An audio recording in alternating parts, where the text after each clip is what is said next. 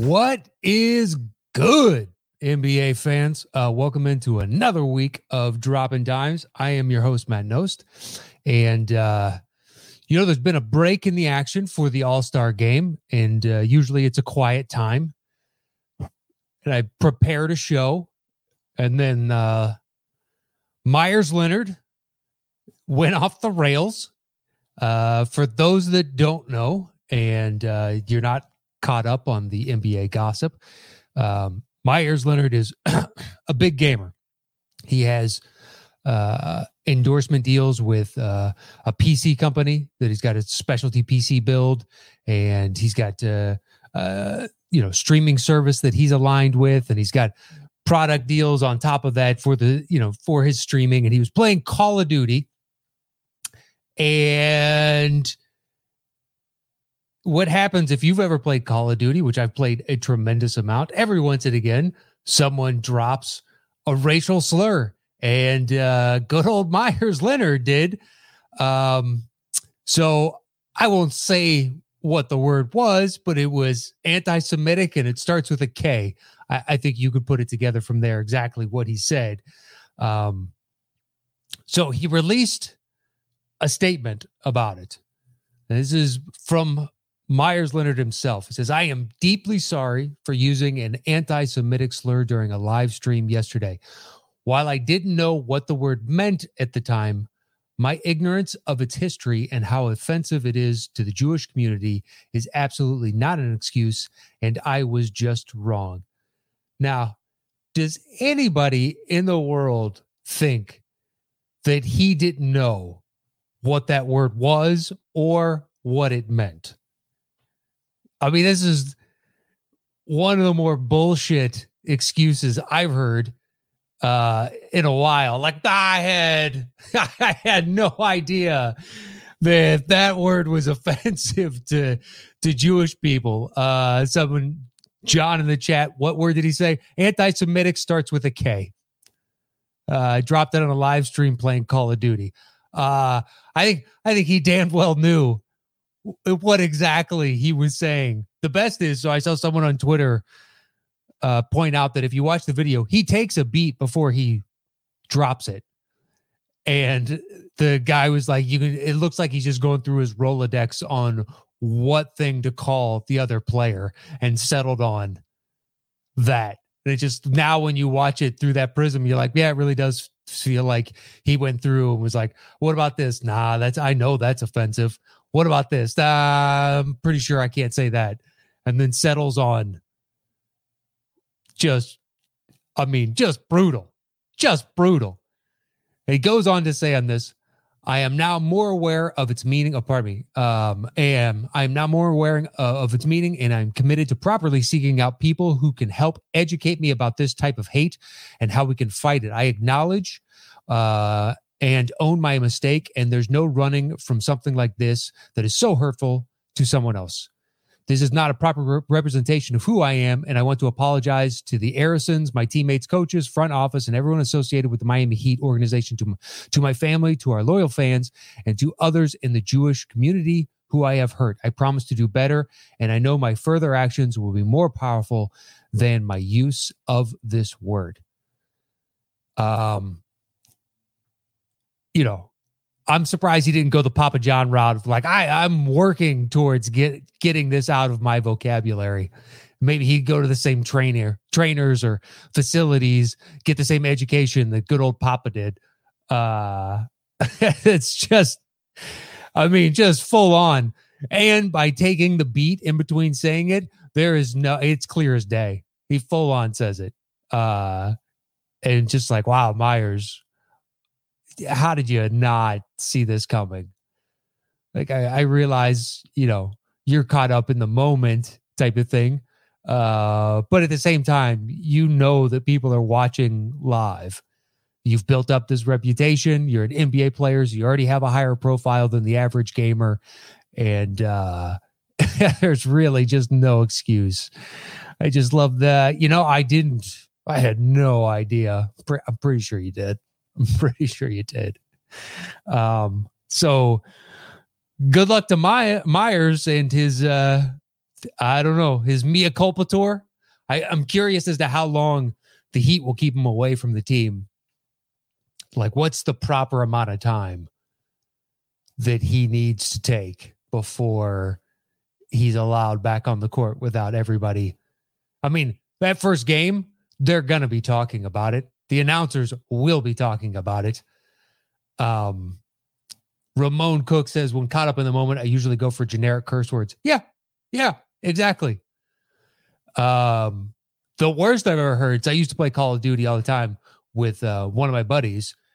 And so he's black, and this dude was playing against this, didn't know that, but was pissed off because he wasn't good at the game. So we kept picking him off.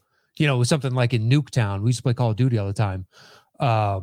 And you heard more N-bombs being dropped eventually, so much so that the two of us have never reported somebody, but it's like, dude, this is above and beyond. You need to have someone talk to you about this, because this is too much. The anonymity of it. It's like, I've heard them dropped before. I've heard all kinds of racial slurs playing Call of Duty dropped, but when it's just a repeated string of them, you're like, this is too much. But for somebody like Myers Leonard, it's like, come on, man, you can't be this stupid, this naive to not realize that your words are going to carry this kind of weight. But I can't wait to see that first game back. I would love to be in the office if there's any Jewish people that work there, and just the look on his face and theirs of like, you son of a bitch. It's like, oh, hey, you, how are you? I brought bagels. You're like, oh, I think that's making it worse, Myers. Oh, it's got locks. No, man, you're not helping this situation. So John said he was trying to say something hurtful and he went for it. The soldiers in real life say way worse. Maybe he was just in character. Now his brother, he's got at least one brother in the armed services. So, maybe there is some credence to what you're saying there, but at the same time, this isn't real war. So I think if there aren't bullets flying past you, you don't really get a pass on this one. Just saying. So, good luck to Myers. I can't wait to see the Apology Tour 21 as he goes around the league. It's gonna be a spectacle to watch, and I'm here for it. Let's move on to the All-Star game. Underwhelming as a whole.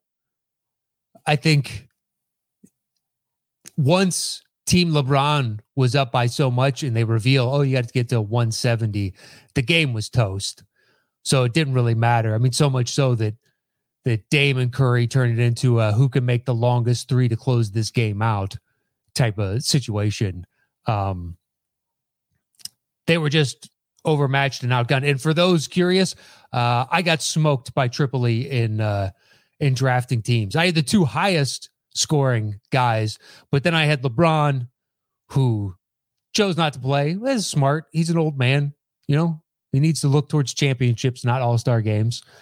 And Luka, who just was kind of out there. He played way more minutes than you would think and didn't really have much of an impact.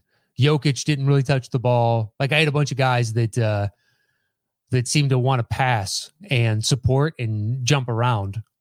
I mean, I had Giannis and Lillard, but then after that, he had Tatum and Brown and Beal and everybody else that was putting up 15 to 20. I had the 230-point guys, but I got smoked, just straight up smoked. What are you going to do? But the game was, after LeBron's team won the second quarter and then the third quarter, the Team Durant came out, looked like they were going to start hot, and then LeBron's team just closed it out and won that quarter. And then it was just like, this is kind of done. The Elam ending doesn't really have the same kind of punch when one team is up by a wide margin of double digits. So, it was fun. It's kind of what you expect from an all-star game. You would hope that these quarter by quarter, where they're playing for a charity, would get them to play a little bit harder. But once again, I mean, it turned into a 3-point shooting contest. Defense was kind of thrown out the window, as it should be. You're not trying to hurt anybody. I think there was only 9 free throws shot during the game. Everybody's just there to have a good time. I do love the friendship between Giannis and Jokic. Had no idea, but those two were having a boatload of fun. And it was good to see like first time guys out there, and Zach and Jaylen Brown, Bradley Beal, Mike Conley. Brad Beal, this wasn't his first, but other first time guys are guys that you don't normally see out there having fun, just asserting themselves, wanting to prove the fact that they deserve to be there. Certain fan bases were up in arms that like say Mike Conley got the nod. It's like, instead of DeRozan, sure. You totally can. Utah, after going on that skid right before the All-Star break, they're only 2.5 games now up on second place. So it's not like they were before that 3-game skid. I think they lost 3 out of 4. You can make a much better case that if any team deserves to have 3 representatives, it's them. But it happens every year. Even if they expanded the rosters to 15 instead of 12, there's going to be fan bases that are upset that they don't have a guy representing their team. And that's understandable, but there is a limitation. It's like when LeBron, after the initial results were revealed, was like, oh, D-Book is the most disrespected player in the league. So it's easy to take that stance. Who are you taking off this team? Who are you going to disrespect by saying Booker deserves it over you? So,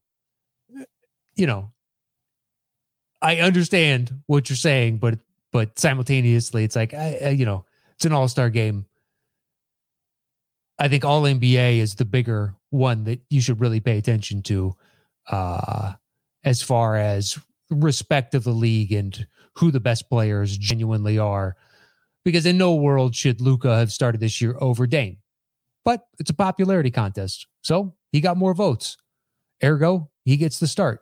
I'm not saying Luka was undeserving of the All-Star nod.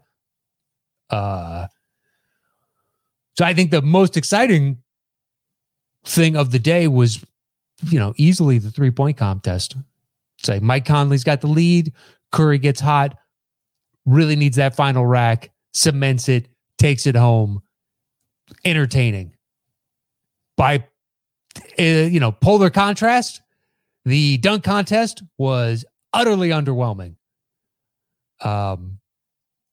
The Obi Toppin between the legs, as they pointed out, Levine did it in the layup line and actually did it better. And kind of undercut that. The Simons kissed the rim. It was all right. Like, it was a whole bunch of all rights. I can't believe Cassius Stanley on his, final dunk just did that kind of mundane, middle of the road. He jumped really high, but you're trying to prove your bona fides. You're the least known competitor here. I personally did not know you. So you would think that he would have had all kinds of things in his chamber, just ready, locked and loaded, going, I need to prove myself, elevate my name, show the world who I am. But it was, perhaps he comes back next year. This year's was supremely underwhelming. Aaron Gordon has better misses than all those makes. I was underwhelmed by every single one of those dunks. And, I like that they sped up the format, and they also took D Wade's bullshit out of the equation, because last year fixing it for Derrick Jones Jr., as much as it's a dunk contest and who really cares, the guy deserves to have at least one belt. And personally, I think he beat Levine when they went, head to head before. He had two dunks, but the one in particular where he went into a seated position, jumping over the mascot, is one of like top three dunks in the dunk contest of all time. That alone, it should have been a Vince Carter. It's over. It's over. And they just end it right there and be like, there it is. I'm done.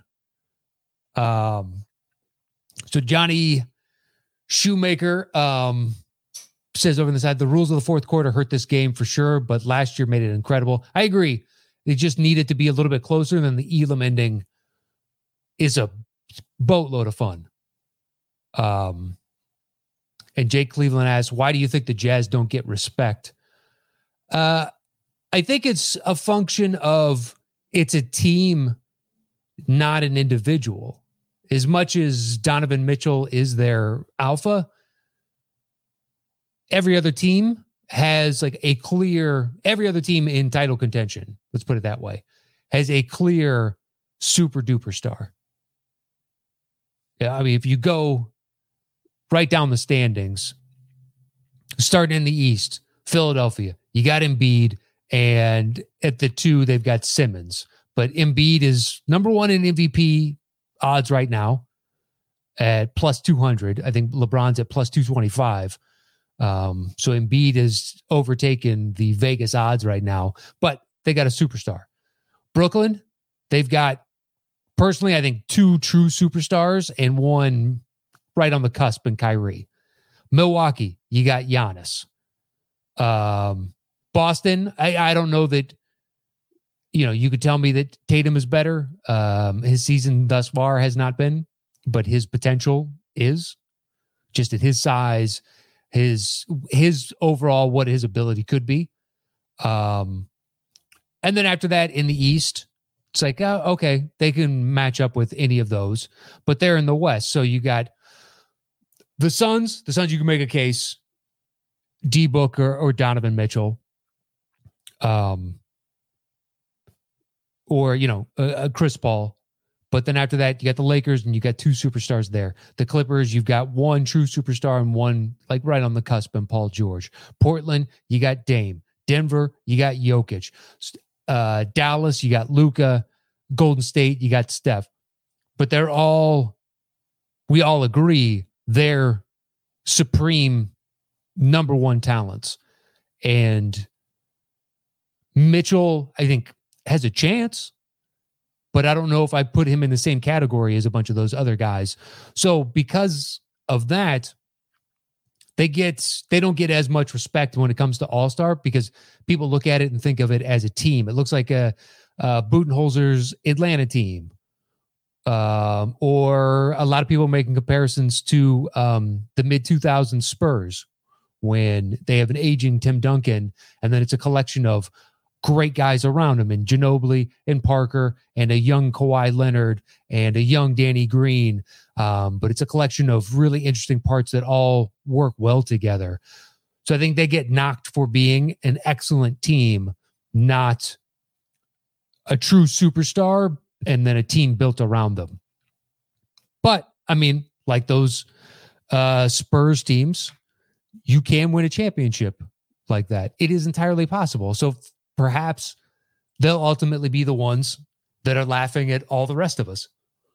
I don't know. We'll see. So the All-Star game was fine.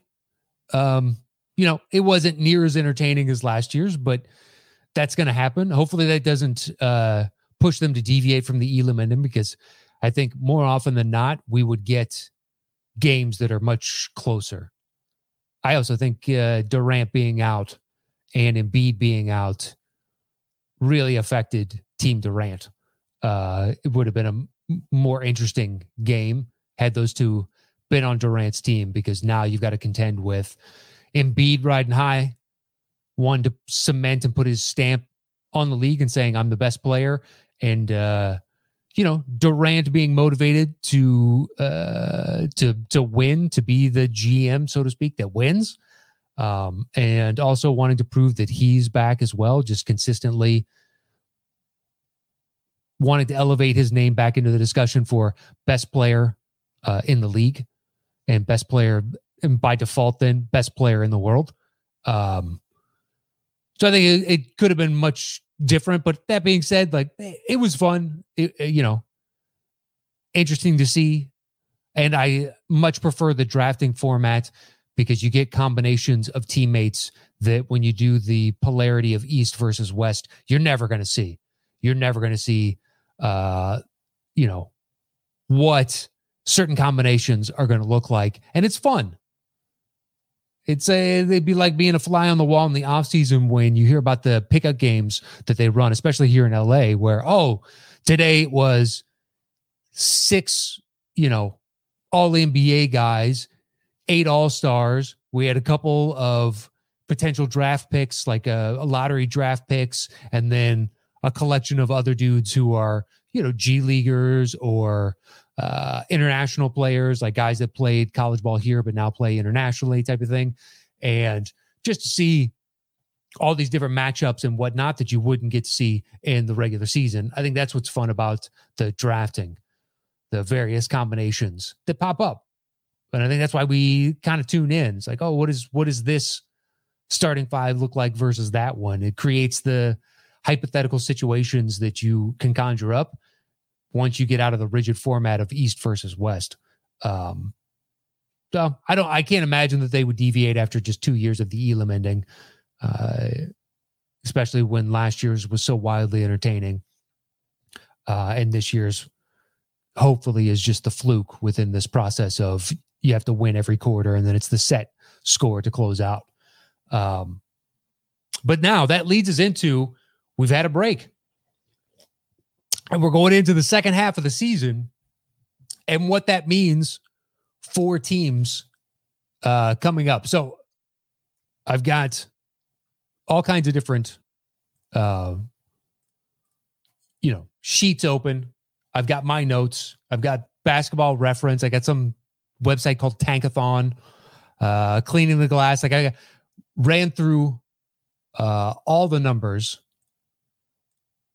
Sorry, my Norton antivirus just turned on for some reason when I didn't ask it to. And it's trying to run a scan in the middle of all this. Right when I was... All right, here we go. Let's try this again. Don't do that again, Norton. There's nothing wrong with my computer, you son of a bitch. All right, so if you look at strength of schedule from the first half of the season and how that basically creates a lay of the land and helps understand your perspective of how well teams have fared and what their strength of schedule looks like going forward. So I'll give you a quick rundown. The Mavs, according to Basketball Reference, had the hardest schedule in the first half of the season, followed by the Kings, Pistons, Jazz, Cavs, Heat, Thunder, Pelicans, Celtics, and T-Wolves. And at the bottom, we'll do bottom 10. The easiest schedules were the Hornets, the Sixers, the Nets, Raptors, Blazers, Lakers, Spurs, Magic, Bulls, Rockets, and Knicks. Right? So the easiest schedules going forward, Utah flips from the fourth hardest to they have the easiest schedule going forward. Dallas flips from the first hardest to the second easiest. Brooklyn has the third easiest. Miami is fourth easiest. Denver, fifth. Philly, sixth. Sacramento, 7. Golden State, 8. Atlanta, 9. The Wizards, 10. And then on the flip side of that, the hardest are Houston, San Antonio, Orlando, Minnesota, New York, Chicago, the Lakers, Toronto, Portland, and New Orleans. Now, the Lakers went from one of the easiest schedules to now one of the hardest. And if you go in like the last injury report I saw for Davis was a quote from Vogel that they expect him back sometime in March. Boy, that is nebulously defined. What does that mean? Is that the end of March? Is that the end of this week? Like, I don't know. I need to investigate further just because there's so much information to divvy up. You got to go through all the different schedules and see all the different teams. But so when the Lakers didn't have AD and Schroeder being out for COVID protocols, it basically was LeBron, we need you to create all the offense for us. And the team stumbled. So getting Schroeder back helps stabilize that. But if AD is going to be out for another extended period, say it goes 2 weeks and it's the end of March as opposed to being sooner, and they struggle at 500-ish during that run or go sub 5, 4-6, or something along those lines, they win 40% as opposed to 50% of the games, they're going to tumble down the standings pretty quickly, because when you look at the flip side of this with the easier schedules, Utah already having had such a difficult schedule, now getting the easiest schedule should further cement them pushing forward. Dallas, who's slowly gotten their team back, having the second easiest schedule coming back, they can make a run up the standings. I mean, they're currently sitting in 8th position at 18-16, but they're 4.5 games back of, say, the Lakers. They're 4 games back of the Clippers. If they want to get out of the play-in game, they're only 2 games back of Denver. But having the second easiest schedule of all 30 teams should really help push them, so long as health maintains. But they've got all their guys, by and large back, and they're playing much better as opposed to the start of the season when it was, Luka, we need you to do everything. Much like the Lakers fell into it with LeBron and AD and Schroeder being out. It's like, we need you to do everything, and the defense knows it. And that's really difficult. I think the most interesting is, so Golden State is sitting at 19-18. They're a half game back of Dallas, but if they want to get into Denver's spot in 6th, they're 2.5 games back. So they have the 7th easiest schedule coming out of this. But what's interesting is, so they start off, their first 3 games are pretty brutal. They had a 3-game losing streak as they went through basically a lot of the big teams in the East. And their first 3 games are against the Clippers, Jazz, and Lakers. But then after that, so if you subtract those 3 teams, they only play 9 other teams out of their remaining 32 games against squads that are above 500. So 9, as it currently stands now, obviously things are going to shift, so that number is going to change. But if it maintains status quo, they only have to play 9 teams above 500 after that opening slate of 3 games. So suddenly the pressure of, Kerr the other day said, we just need anybody other than Steph to step up and score some points. If they can just get some consistency out of Wiggins and Oubre and Wiseman to slowly but surely mature even further into his role, they're going up against a lot of, lesser competition, so they can easily climb up in the rankings. And suddenly the Lakers hold looks all the more tenuous. Portland has the 9th toughest schedule in the second half, and they're sitting at 5th position at 21-14, right? So it looks like it's going well, but will it maintain? Now they'll get McCollum back, and in short order, they'll be getting Nurkic back. So they'll be rounding their team into full strength, but it's also when they have to go up against a whole bevy of really difficult teams. So can they maintain? Will the getting those guys back be enough to weather the storm? They also are tied for the most back-to-back games in the second half with 10. They have 10 back-to-back games. Now, it's not near as bad as the Grizzlies and Spurs. They have to fit in the most games. They got 40 games apiece in this second half just because of COVID protocols. They've missed more games than everybody else. Most other teams have somewhere between like 34 to 36 games. So they have to squeeze in 4 to 6 more games than everybody else in this shortened amount of time. But the Blazers still have a boatload of back-to-backs. And the Spurs now getting into the meat of their schedule, their point differential isn't so great that it would belie being able to weather the storm. It's much the same as the Knicks. The Knicks go from one of the easiest schedules to one of the most difficult. They go from the easiest, rather, to the fifth most difficult. And their point differential is a sixth of a point. A sixth. So they're winning basically a bunch of the 50-50 games right now. They're taking home.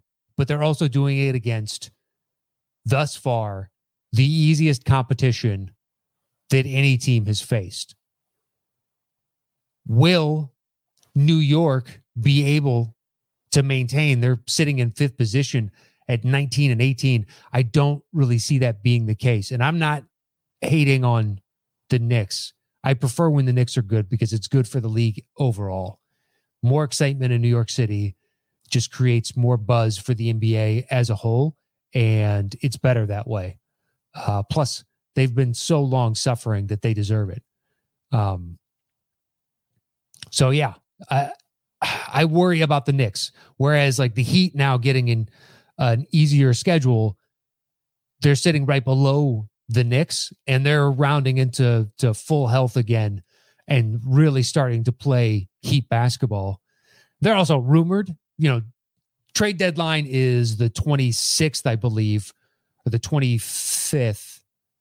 Is it the 25th? It's the day after I record the next time. And everybody assumes that teams are kind of going to be holding pat until the final minute of the trade deadline because there's just such a quagmire in the middle of the standings in both conferences that you don't really know if you should be making a push to pick somebody up or shipping your season. It's really difficult right now. It's like the Kings talk themselves into, hey, we're not so far out of it. They're currently sitting 4 games back of the 10th position in the playoff game. But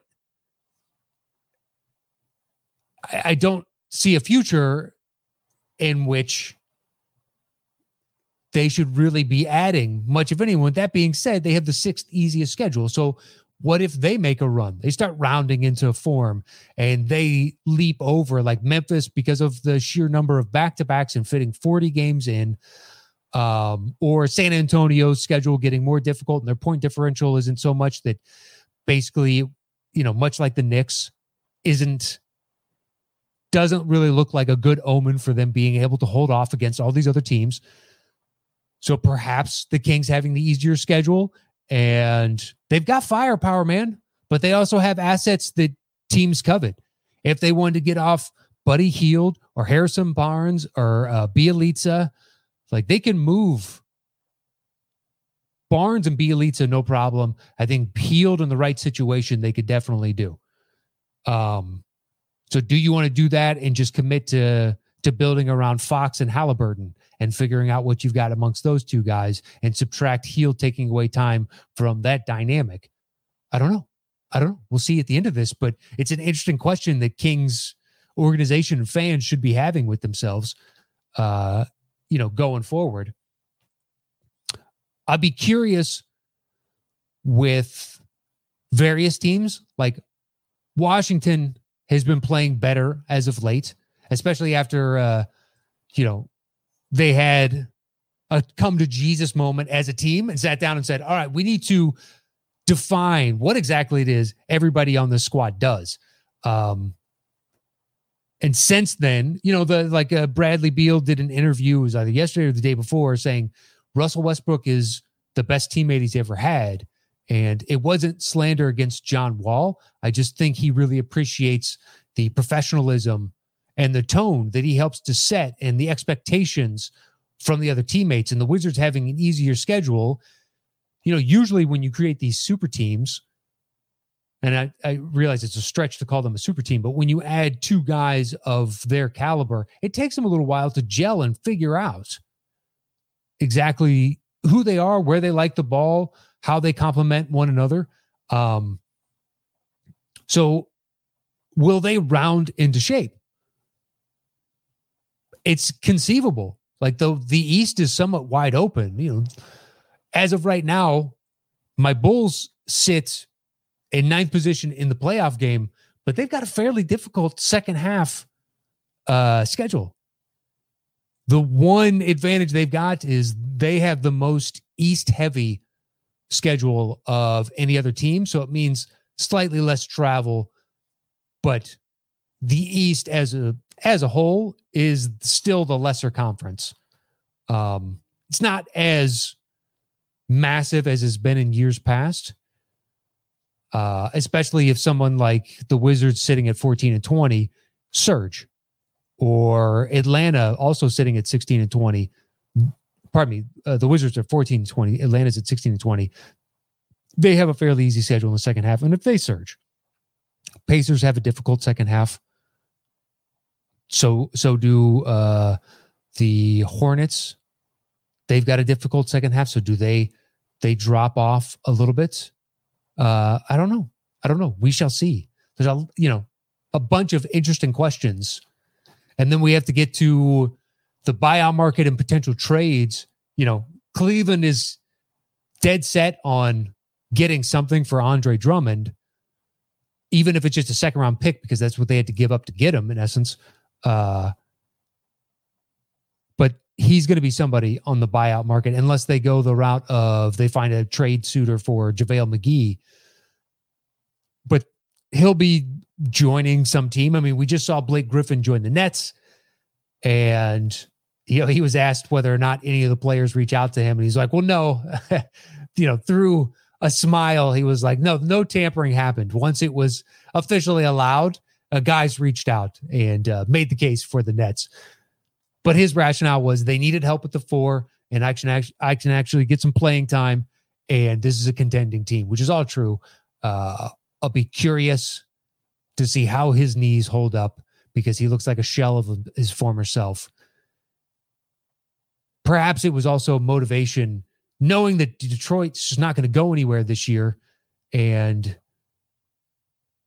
what is the motivation outside of pride to really will your team to a win night in, night out?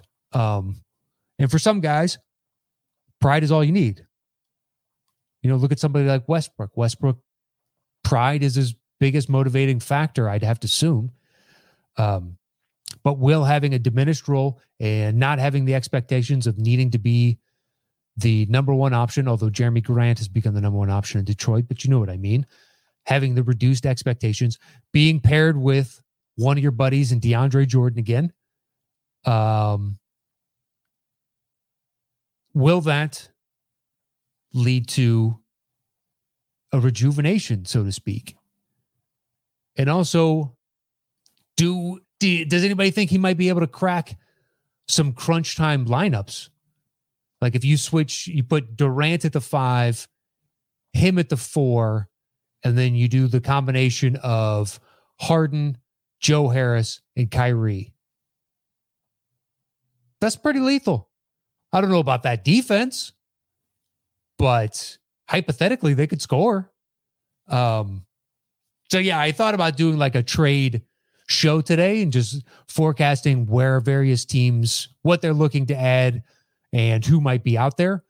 But I think because so many teams are going to be kind of, holding their cards close to the vest for at least another week, that's my assumption. It seems premature.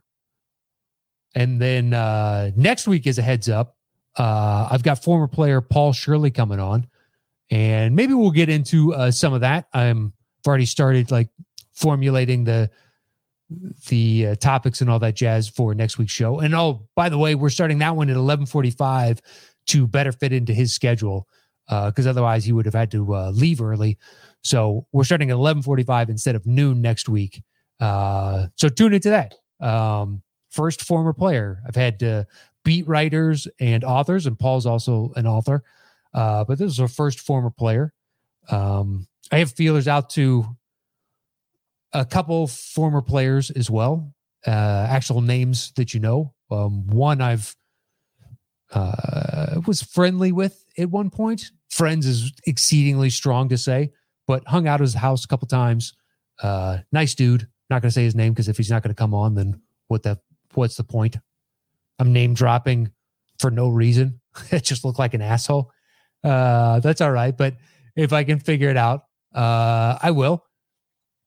But anyway, Paul Shirley next week. But yeah, we can get into, what's it like to be around a team during trade season and all that jazz. But I just think it's a little bit early to be talking about that now. But I'm more intrigued as to the questions for each team. In regards to trades, so Denver with having an easier schedule in the second half and Murray starting to play better each and every week. Michael Porter Jr., their 3-man numbers with them on court is pretty stellar. So a little bit more time.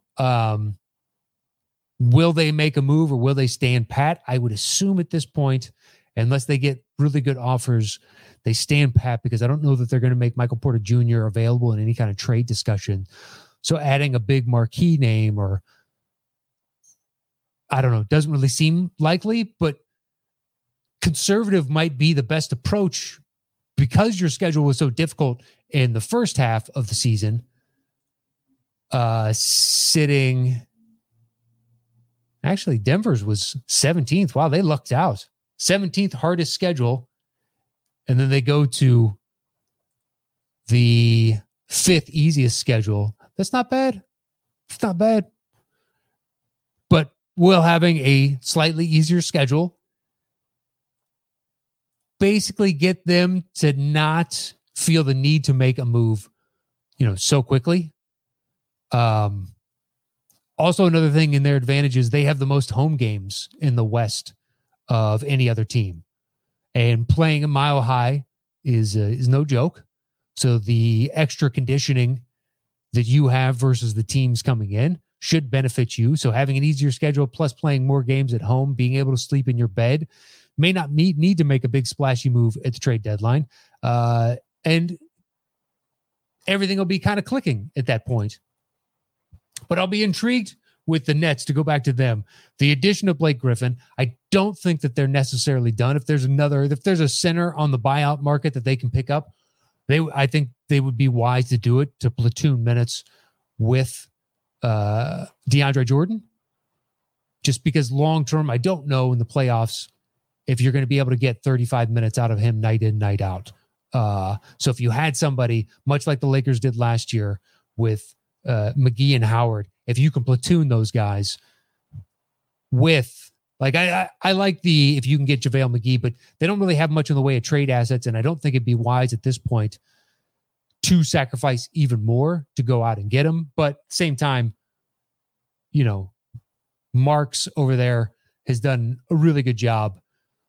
And if they're reading the tea leaves and making a move right now makes the most sense, and they can have this guy and really dramatically improve their playoff chances this year, because they need to win a championship in the next 2 years, or at the very least be at the top of contention. And I think they can do it this year.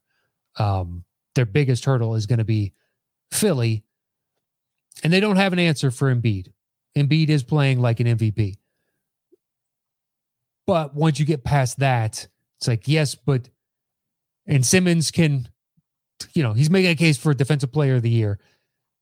You can choose one of 3 for him to be on, keep DeAndre in there and force Embiid to play him.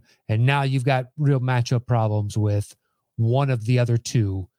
Plus you're then leaving Joe Harris, arguably the best shooter in the game this season, wide open. And it's a pick your poison situation. And as good as Simmons is, they just have so much offensive firepower. Plus, at that point, having the easier schedule of the 2 teams, they could hypothetically supplant. That's not by much. Brooklyn has the 3rd easiest schedule, and Philly has the 6th easiest schedule. But they could supplant them. They're only a half game back of first place overall. The Nets are. So if they have home court advantage, and by the time the playoffs roll around, it's looking more and more like there's a good chance that fans will be in the stands. And will Philly revert to the problem that they had last year where they were one of the worst teams on the road? Like, hands down, historically bad. Or will the addition of Doc and a new philosophy, different players in there, and having a different identity all season just negate that fact and they're better on the road this year? I mean, technically they're better. They're 8-9 on the road. Philly is for the season, and 16-3 at home. But once again, they're better at home. There's only Utah's better at home at 15-2 overall. But of the top, caliber teams, they're the worst on the road. Milwaukee's tied with them for 8-9, but Milwaukee's also 2 games back. And I think Milwaukee could easily have a surge in the second half once they get to full health and having Drew in there more and more and more. But they've got the 12th hardest schedule, so it'll be interesting to watch. Let's go over to the chat real quick, and then we will close this out. So let's see. Ishmael says that the Heat, Jazz, and Nets should go up.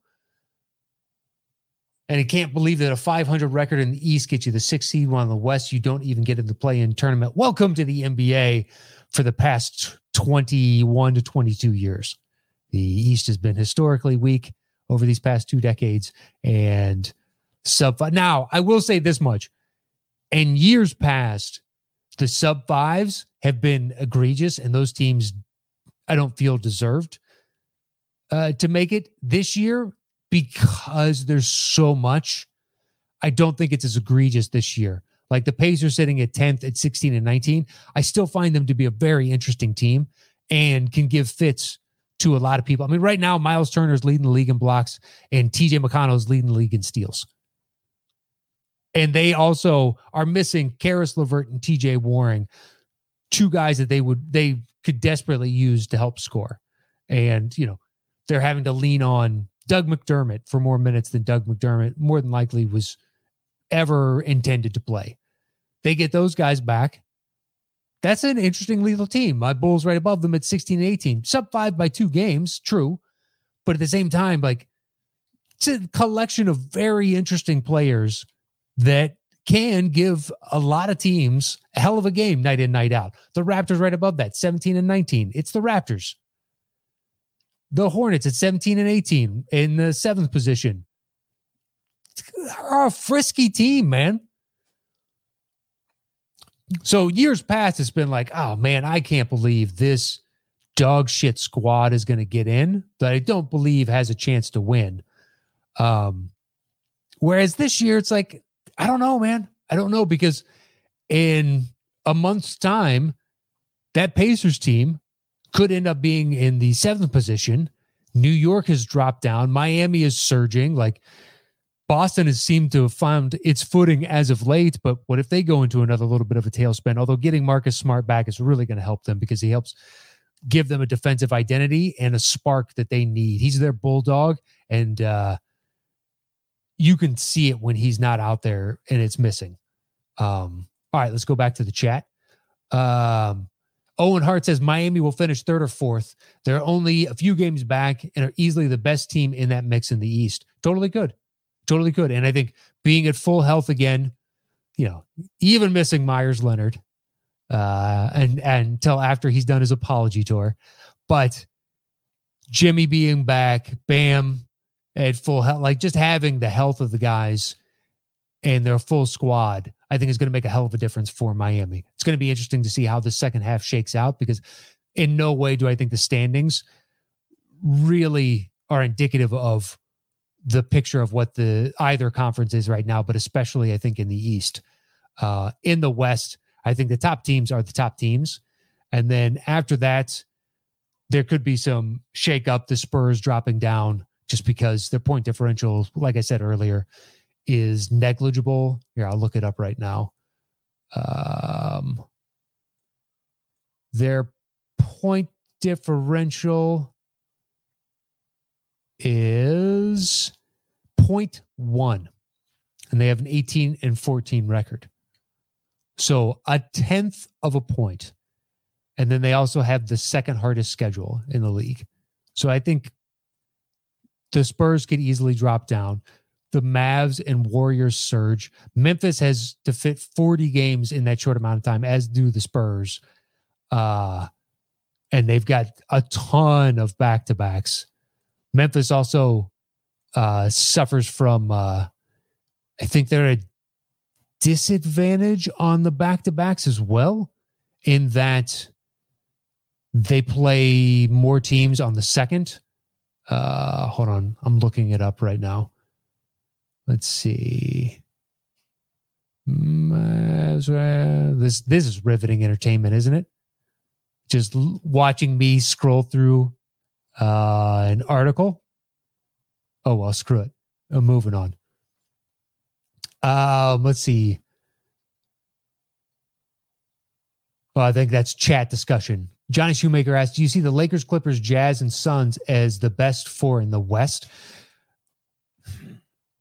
The Lakers, how long do they have to weather without AD, and can Denver climb up in the standings after that? Because hypothetically, even though the Lakers have two of the best 10 players in the league, I could easily see them dropping after this, and Portland as well, and Denver climbing up, just given the ease of their schedule. And now if they can, keep all their guys healthy, it's a lot of, can these teams stay healthy? It's a lot of that jazz.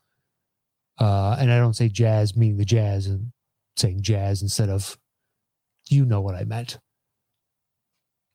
Owen Hart said Tyler Hero and trade rumors. That seems like a bad move. Unless they get a Godfather offer, I don't see them moving off of Tyler Hero, even though he's having an up and down season as of right now.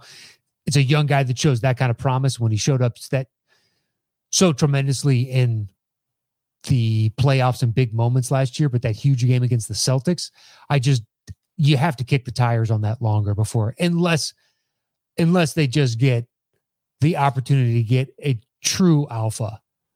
Bradley Beal becomes available and they're willing to make Hero the centerpiece, and Beal wants to stay there long-term, and Jimmy Butler and Bam sign off on it type of deal. I wouldn't as of right now, even though Hero's not having the best of seasons, but there's so much potential there that you just can't. And given the cheapness of his contract, it seems foolish. Daniel Savas says good Knicks team is good for the NBA. Preach it, Nost.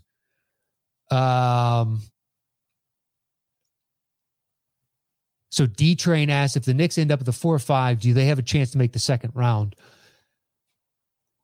Well, as it stands right now, they'd be playing the Celtics, hypothetically, but the Celtics have so much more playoff history. Now, if the Celtics drop down, maybe it would really come down to matchups, but I don't see them staying in the 4-5. I think Knicks' best case scenario after the second half is going to be in the play-in game. That 0.6 point differential plus difficult schedule, they've been getting a lot of the 50-50 games. They're only at 19 and 18 right now. They drop a couple games, then they're suddenly down to, ninth. It's a completely different outlook for them. Let's see. We only got a couple more, and then we're going to close out.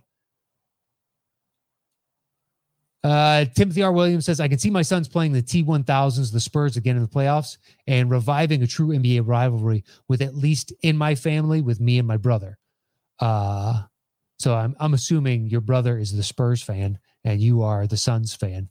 Well, rest assured, your Suns team should win that series. I would say 4-2, 4-1, something along those lines. I just don't know how they match up. But I'm not sure that the Spurs after the second half are going to be in anything better than the play-in game. We'll see. But they're hanging on by a thread as of right now with a record that does not really indicate what the numbers, bear out. But there it is.